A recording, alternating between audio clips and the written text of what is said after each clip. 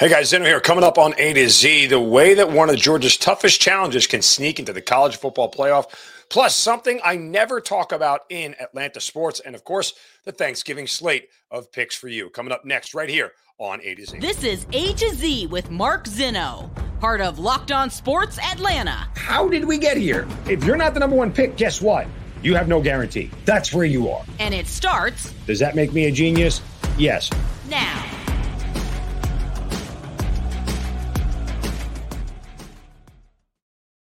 Good afternoon. Welcome to A to Z here on Locked On Sports Atlanta, where today I tell you it's really hard to kill your nemesis. Welcome in. We are live here on this Wednesday of Thanksgiving Eve. I hope everybody's getting themselves set for the feast that will be tomorrow of football, family, turkey, everything. Hope everybody's going to have a wonderful Thanksgiving. Appreciate you guys joining me here on this Wednesday. Give us a follow on Twitter at LockedOnATL. I'm at Mark Zinno, MarkZinno. Don't forget to subscribe to our YouTube channel. Give us a thumbs up and a like to the content there. We're getting so close to those 5,000 subscribers. You guys are helping get us there. So please give us a follow on YouTube. Subscribe to the YouTube channel. And, of course, we're on Roku TV. Anywhere you get your Roku TV, your Amazon Fire Stick, download that Roku TV app. Check out all of the shows right here on Locked On Sports Atlanta. All right. I wanted to start today with the latest in the college football playoff rankings. Because, we talked about this throughout the entire week, but I think a couple of things have become readily apparent here. And let me just start with the one thing I thought that was kind of hokey or quirky, annoying, if you will. And simply put, the top four stayed exactly the same. They all survived in advance. That's the way it's going to go the rest of the way out.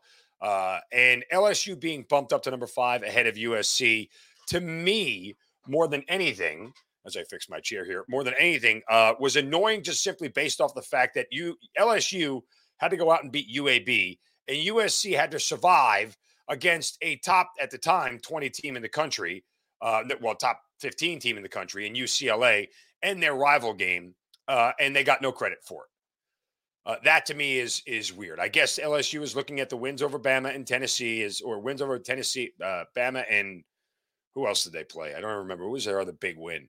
But anyway, their win over Alabama is something that they're going to, put a feather in their cap for. I guess Ole Miss was the other big one at the time. They're inside the top 10. But anyway, so I keep telling you guys LSU is overrated. I kept telling you guys that Tennessee was overrated. And LSU is going to get exposed here coming up in 2 weeks in the SEC championship game. And it's not going to be pretty. Get ready, Tigers fans. Payback for 2019 is coming. That said, USC comes in at number 6, LSU at 5, and the top 4 are where they are. Just 2 other things to note. I should say 3 other things. Tennessee falls to number 10. That's expected. Oregon at 9. Clemson is now at 8, up a spot, and Bama is at 7, up a spot. Okay. Here's what I find somewhat interesting, that Alabama, I think, could sneak their way back into the playoff. And I was doing another show and somebody asked me who I thought the biggest threats to Georgia were. And, I said, look, Ohio State clearly is the number one threat, but USC would be a threat. Remember when I think we talked about this before, Lincoln Riley, when he was at Oklahoma with Baker Mayfield, they played in the Rose Bowl. Yes, Georgia won that game in overtime, but if I recall correctly, Oklahoma put up like 45, 50 points on Georgia in that game. Whatever, it was some huge number. I don't remember exactly what the score was. Georgia fans would tell me. So it's not like Lincoln Riley's offense isn't good enough to get past a Kirby Smart defense. I think you have to acknowledge that. And he's got equally as good a quarterback right now at USC and Caleb Williams as he did in Baker Mayfield. You could argue Georgia's defense is better. You're probably right, given the one that they went to the college football playoff with last time. But we're on that first time, I should say. That all said, I think USC is a threat. And then, of course, I said, obviously, the other threat is Alabama. Because it's Nick Saban, and Nick Saban against Kirby Smart's always going to be a coin flip. Doesn't matter who is better. Doesn't matter who has the better talent. Those games are as rivalry ridden as Yankees, Red Sox, Army, Navy, whatever. It doesn't matter who's got better athletes. The 2 teams will play each other close pretty much every single time. So somebody said to me, well, Alabama can't get in. I said, whoa, not so fast, as Lee Corso would say. They can get in, and I'll explain how. So here you go. Georgia smacks LSU. That knocks them out. Okay. Ohio State smacks Michigan this weekend. And Michigan now, with the loss of Blake Corum, if he doesn't play, sort of is a wounded duck, if you will. Not that that necessarily matters to the playoff committee, but they're clearly not as good of a team. TCU loses in their conference championship game. Means TCU does not win the Big 12. USC loses their conference championship game, or they lose this week and then lose the conference championship game. One or the other is going to be the case. Clemson loses their conference championship game. Who is left, guys? It's not LSU with 3 losses. It's not TCU who's a non-conference champ. It's not USC who's a non-conference champ. And it's not Clemson who's a non-conference champ. The only other option the committee would have at that point in time, after Georgia, Ohio State, Michigan, who still gets in, okay, even after losing to Ohio State, would be Alabama or a 10-2 Oregon who's a Pac-12 champ. I think the committee would take Alabama in that sense. I think they absolutely would take Alabama, despite the fact that Oregon has a conference championship. I mean, to me, that's what they're telling you. The fact that Alabama is 2 spots ahead of Oregon right now tells you that Alabama has a better resume. Now, how much will they weigh the conference championship win over USC enough to push them above Alabama? We'll find out this week after everything sets up, right? Because Michigan, Ohio State's going to take care of itself. I think that, USC, they could lose this week. TCU could lose this week. Like a lot more. There's still a lot more that could shake out. But I wouldn't absolutely consider Alabama dead at this point in time. I think that's a little bit presumptuous to think that if all those things could happen, and could Clemson lose to North Carolina? Yes, they could. They lost to Notre Dame, for crying out loud. They could lose to North Carolina. USC, we know, can drop one. They've been playing with fire.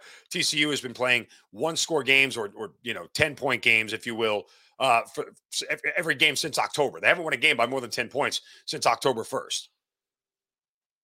And, if LSU upsets Georgia, which isn't going to happen, obviously that would put them in. But, again, nonetheless.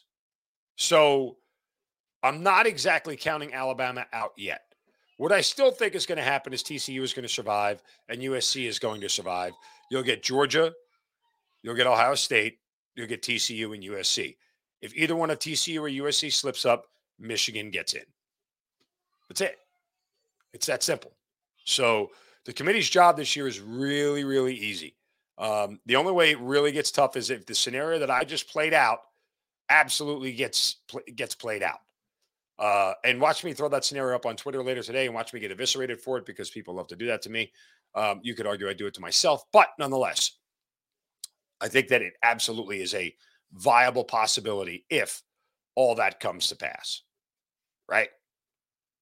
And there could be an argument, by the way, if Michigan loses badly enough if that whole scenario plays out, right, where let's say Ohio State spanks Michigan, TCU loses their conference championship, USC loses their conference championship, Clemson loses their conference championship, that theoretically Alabama and Oregon could both get in. You'd have Ohio State, Georgia, Alabama, and Oregon. So Georgia, Oregon rematch, Ohio State, Alabama as the 2-3. Yeah. And of course, it sets up for a Georgia-Alabama national championship again because we haven't seen that before. Anyway, I digress.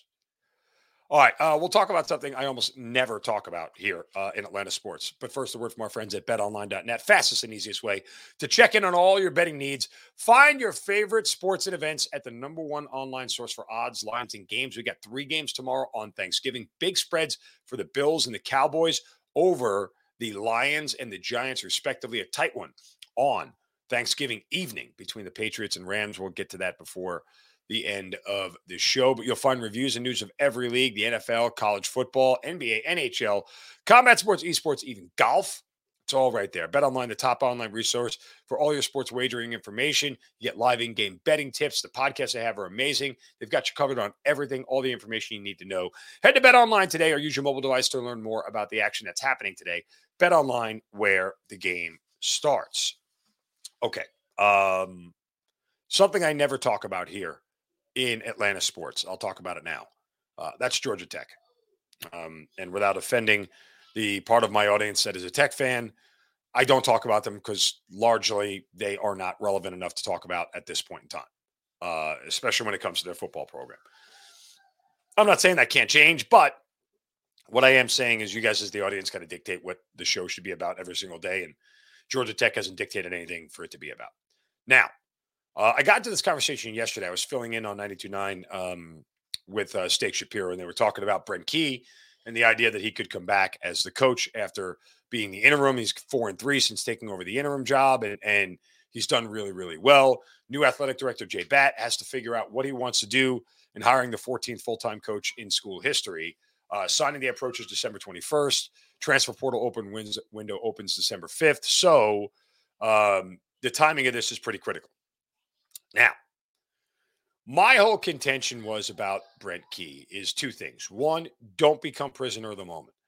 Do not assume that what you saw in this small sample set is actually going to be extrapolated out over the course of the next year, next 2 years, next 3 years, if it all goes to plan. You've got to vet this more than what you've seen. Right? And while Brent Key has become a very good recruiter, and look, this is his alma mater, and it's a big deal for him, and he's passionate about it. He loves it. All those things are super important.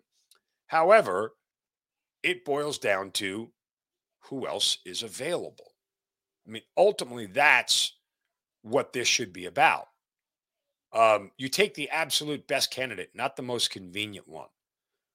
Now, the other one, Coastal Carolina head coach Jamie Chadwell, is the other big name that they're talking about. And for those who don't know about Chadwell, he runs a very sort of non-traditional, unconventional offense, very much an option offense. And the thought there is that, well, this unconventional offense can help bridge the gap with the talent level in the ACC that other schools have, similar to what Paul Johnson did. I would ask Jay Batt if he was around for the Paul Johnson era and the end of it. And while wins were there, I would ask you, do you constantly want to deal with every time you lose a game and you look like you're getting outclassed because your offense gets, mauled or isn't effective? Do you want to deal with the groans from the fan base, the boosters, and everybody else about why are we running this high school offense kind of deal? Is that a reason not to hire a guy? No, it's not. But, the evolution of the sport of football is changing, and more people are doing it one way than you're not. I.e., like if you are the only company still handwriting checks to pay your employees, you might want to look at how you're doing it when the rest of the world is like direct deposit and it's all electronic and everything else, like no one's getting a paper check anymore kind of deal. Yeah. You might not want to be the only one still handwriting checks from a checkbook to pay your employees. There's probably something, off there. It's not that it can't be done. It's just a little bit off. But let's just think about this objectively. And I'm not even saying any of these names are viable options for Georgia Tech. But hypothetically speaking, if Deion Sanders was an option, would you take Brent Key or would you take Deion Sanders? I think the answer is obvious. If Matt Rule wanted to come to Georgia Tech, would you take Matt Rule, who's rebuilt two programs, not one, but two, one at a group of five level, the other at a power five level, and made them contenders? Would you want Matt Rule or would you want Brent Key? I think you know the answer. You want Matt Rule. I mean, a lot of this also has to depend on who else that they are looking at. What are the calls have they made? There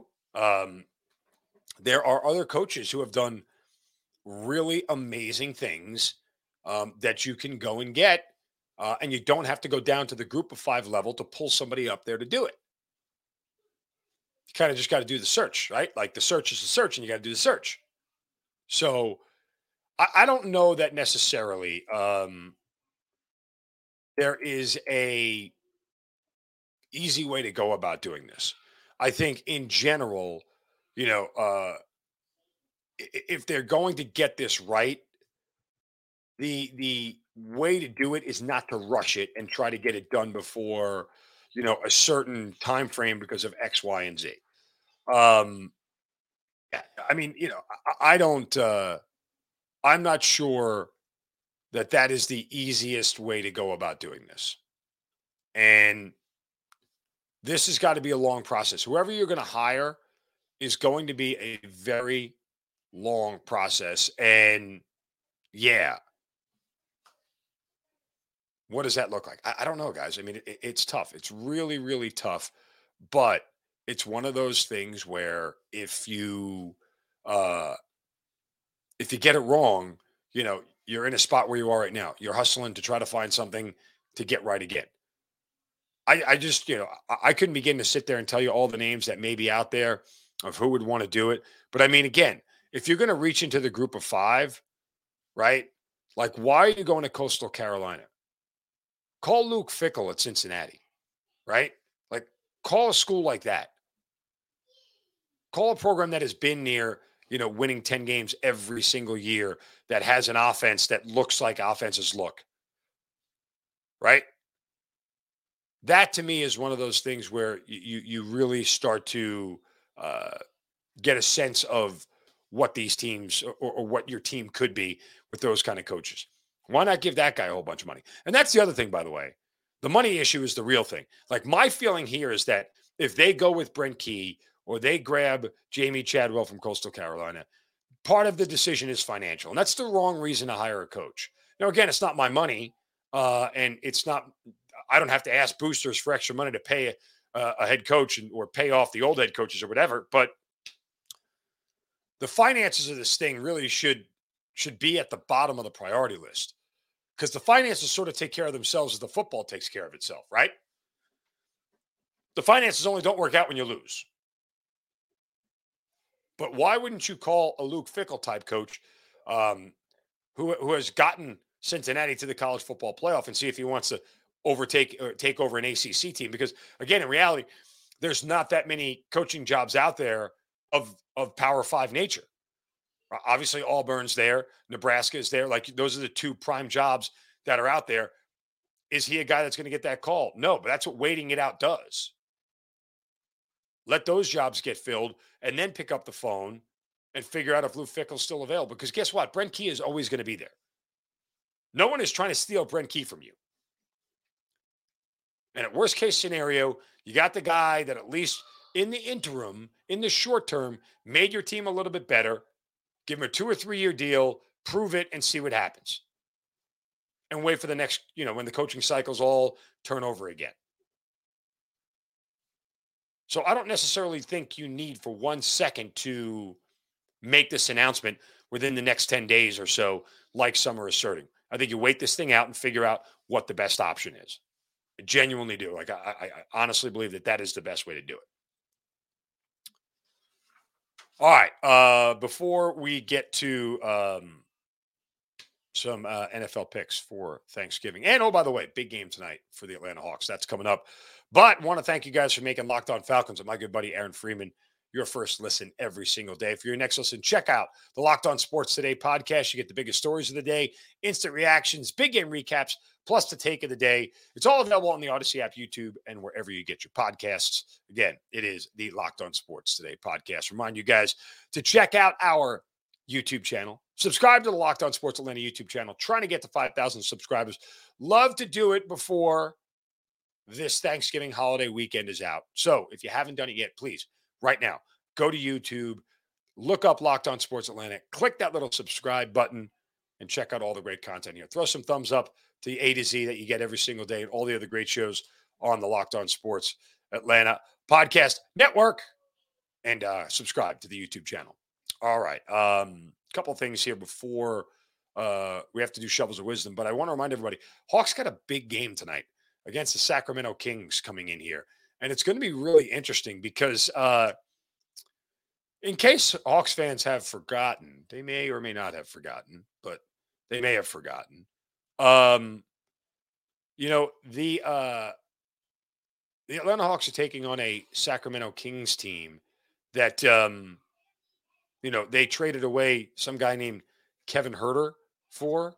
And in case you haven't noticed, Kevin Huerter is making, what is that number? 50% of his three-pointers this year. 50. Last time I checked, that's good. Could be wrong. That's good. And it's not like Kevin Huerter's only chucking up 2 3-pointers a game. He's attempting 7, and he's making nearly 4 of them. So, yeah. Last time I checked, that's pretty good. Kevin Huerter coming back home tonight for a game against the Atlanta Hawks. Now, some could say that's worthy of a shovel of wisdom, but so is this. Brace yourselves, because it's time for the Shovel of Wisdom.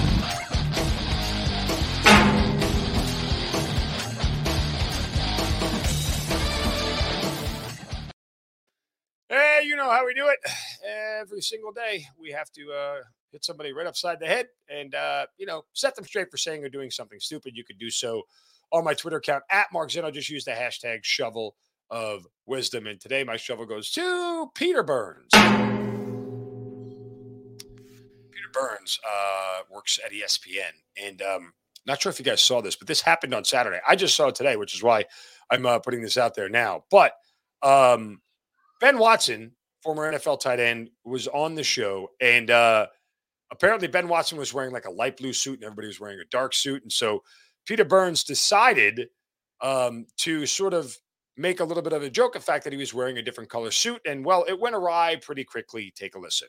45-20. By the way, did you not get the memo on the suits? We all went dark today. You're like Easter service. Y'all kind of leave me out. But man, as long as I get the text from my wife that says I look good. Oh, really? So send me the text, babe. Send me the text. That's not the one she sent me. Whoa. Hey, dude, you don't talk about another dude's wife on national television. Just don't. The joke never is going to land well. You don't know. It doesn't matter how good of a friend you are. It's a bad look for you to talk about another man's wife on national TV where he can't turn around and jab back at you over the top of the level that you did, because then he looks like the bad guy. You know, if he comes back, oh, that's not your last time your wife texted me. Everybody looks ridiculous. And you don't put people in that position, Peter Burns. It was stupid. You probably should apologize. Apparently, they put a picture on Twitter that said they're still friends, although Ben Watson didn't seem to be too pleased. Ben Watson actually tweeted out, "You still owe Mrs. Watson an apology." And he's right, you do. It was a bad attempt at a joke on national TV. It landed flat, and you probably should apologize for it. But, again, neither here nor there. So, just remember that, folks. Don't talk about other people's spouses on national TV. Unless you're being highly complimentary, keep work at work, personal life personal. Everybody will be fine. There's that. Okay, let's get to some Thanksgiving slate games here. We actually have a really good slate of games here on Thanksgiving. That's going to be somewhat interesting. I'm kind of genuinely enthused to watch all of these games unfold. First game, you have Buffalo and the Lions in Detroit. Now, a couple of things here to note. Buffalo played their last game, even though it's supposed to be home. They played it in Detroit, and they stayed there. So they are now actually the more rested team. Why? Because the Lions were on the road in New York last week and had to travel, whereas the Bills got to stay in the same bed that they were in. And when it comes to a short week, believe it or not, that matters. It matters to the players. It matters to their bodies having to get on a plane after getting beat up for 3.5 hours. So there may be a little bit of an advantage there. But the Bills offense finally got right last week against Cleveland. Even though the Bills ended up pushing their 8-point spread, it was because they let up garbage time points in the fourth quarter. They dominated Cleveland for a better part of that game.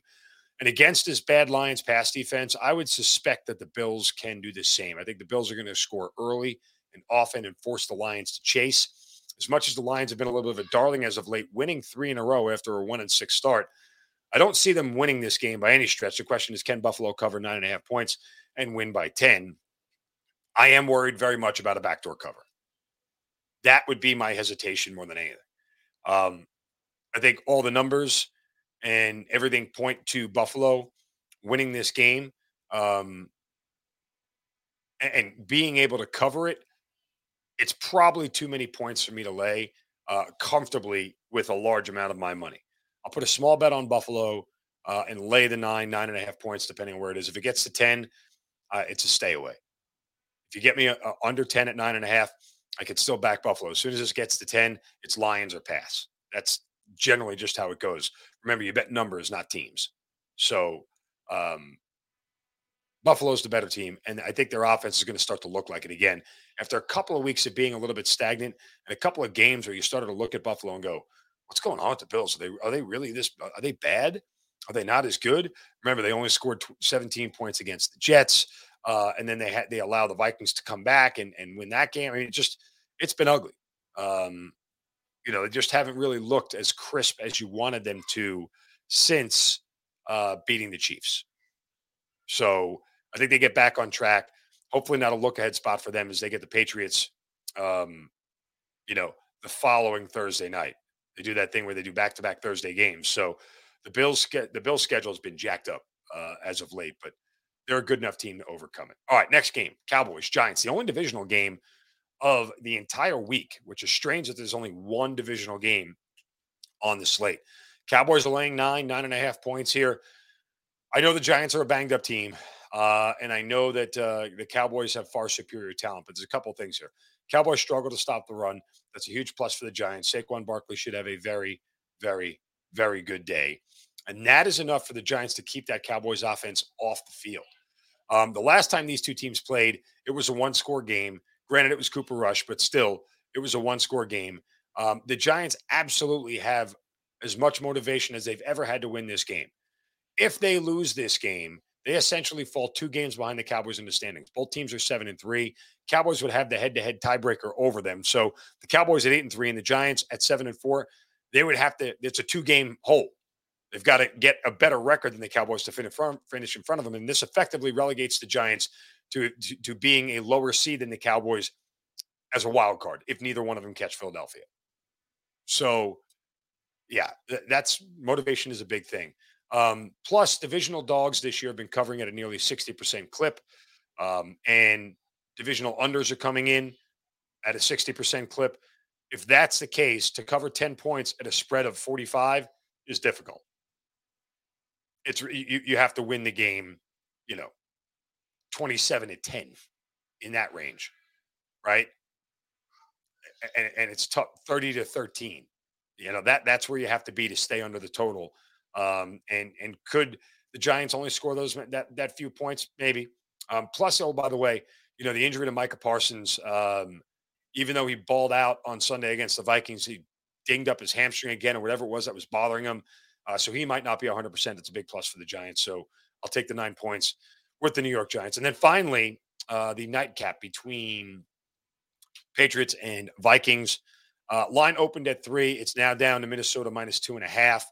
Early money came in on the Patriots after their very, very big defensive win over the New York Jets. 2 ways you can look at this thing. Well, it's not that hard to shut down the Jets offense. You're right, it's not, but that doesn't preclude the Patriots defense from being very good. It's been good all year long. You're talking about a couple of issues here with Minnesota that are very important. Christian Darrisaw, their left tackle, out with a concussion, most likely. At least that's what we're seeing at this point in time. If that's the case, Matthew Judon is going to have a field day.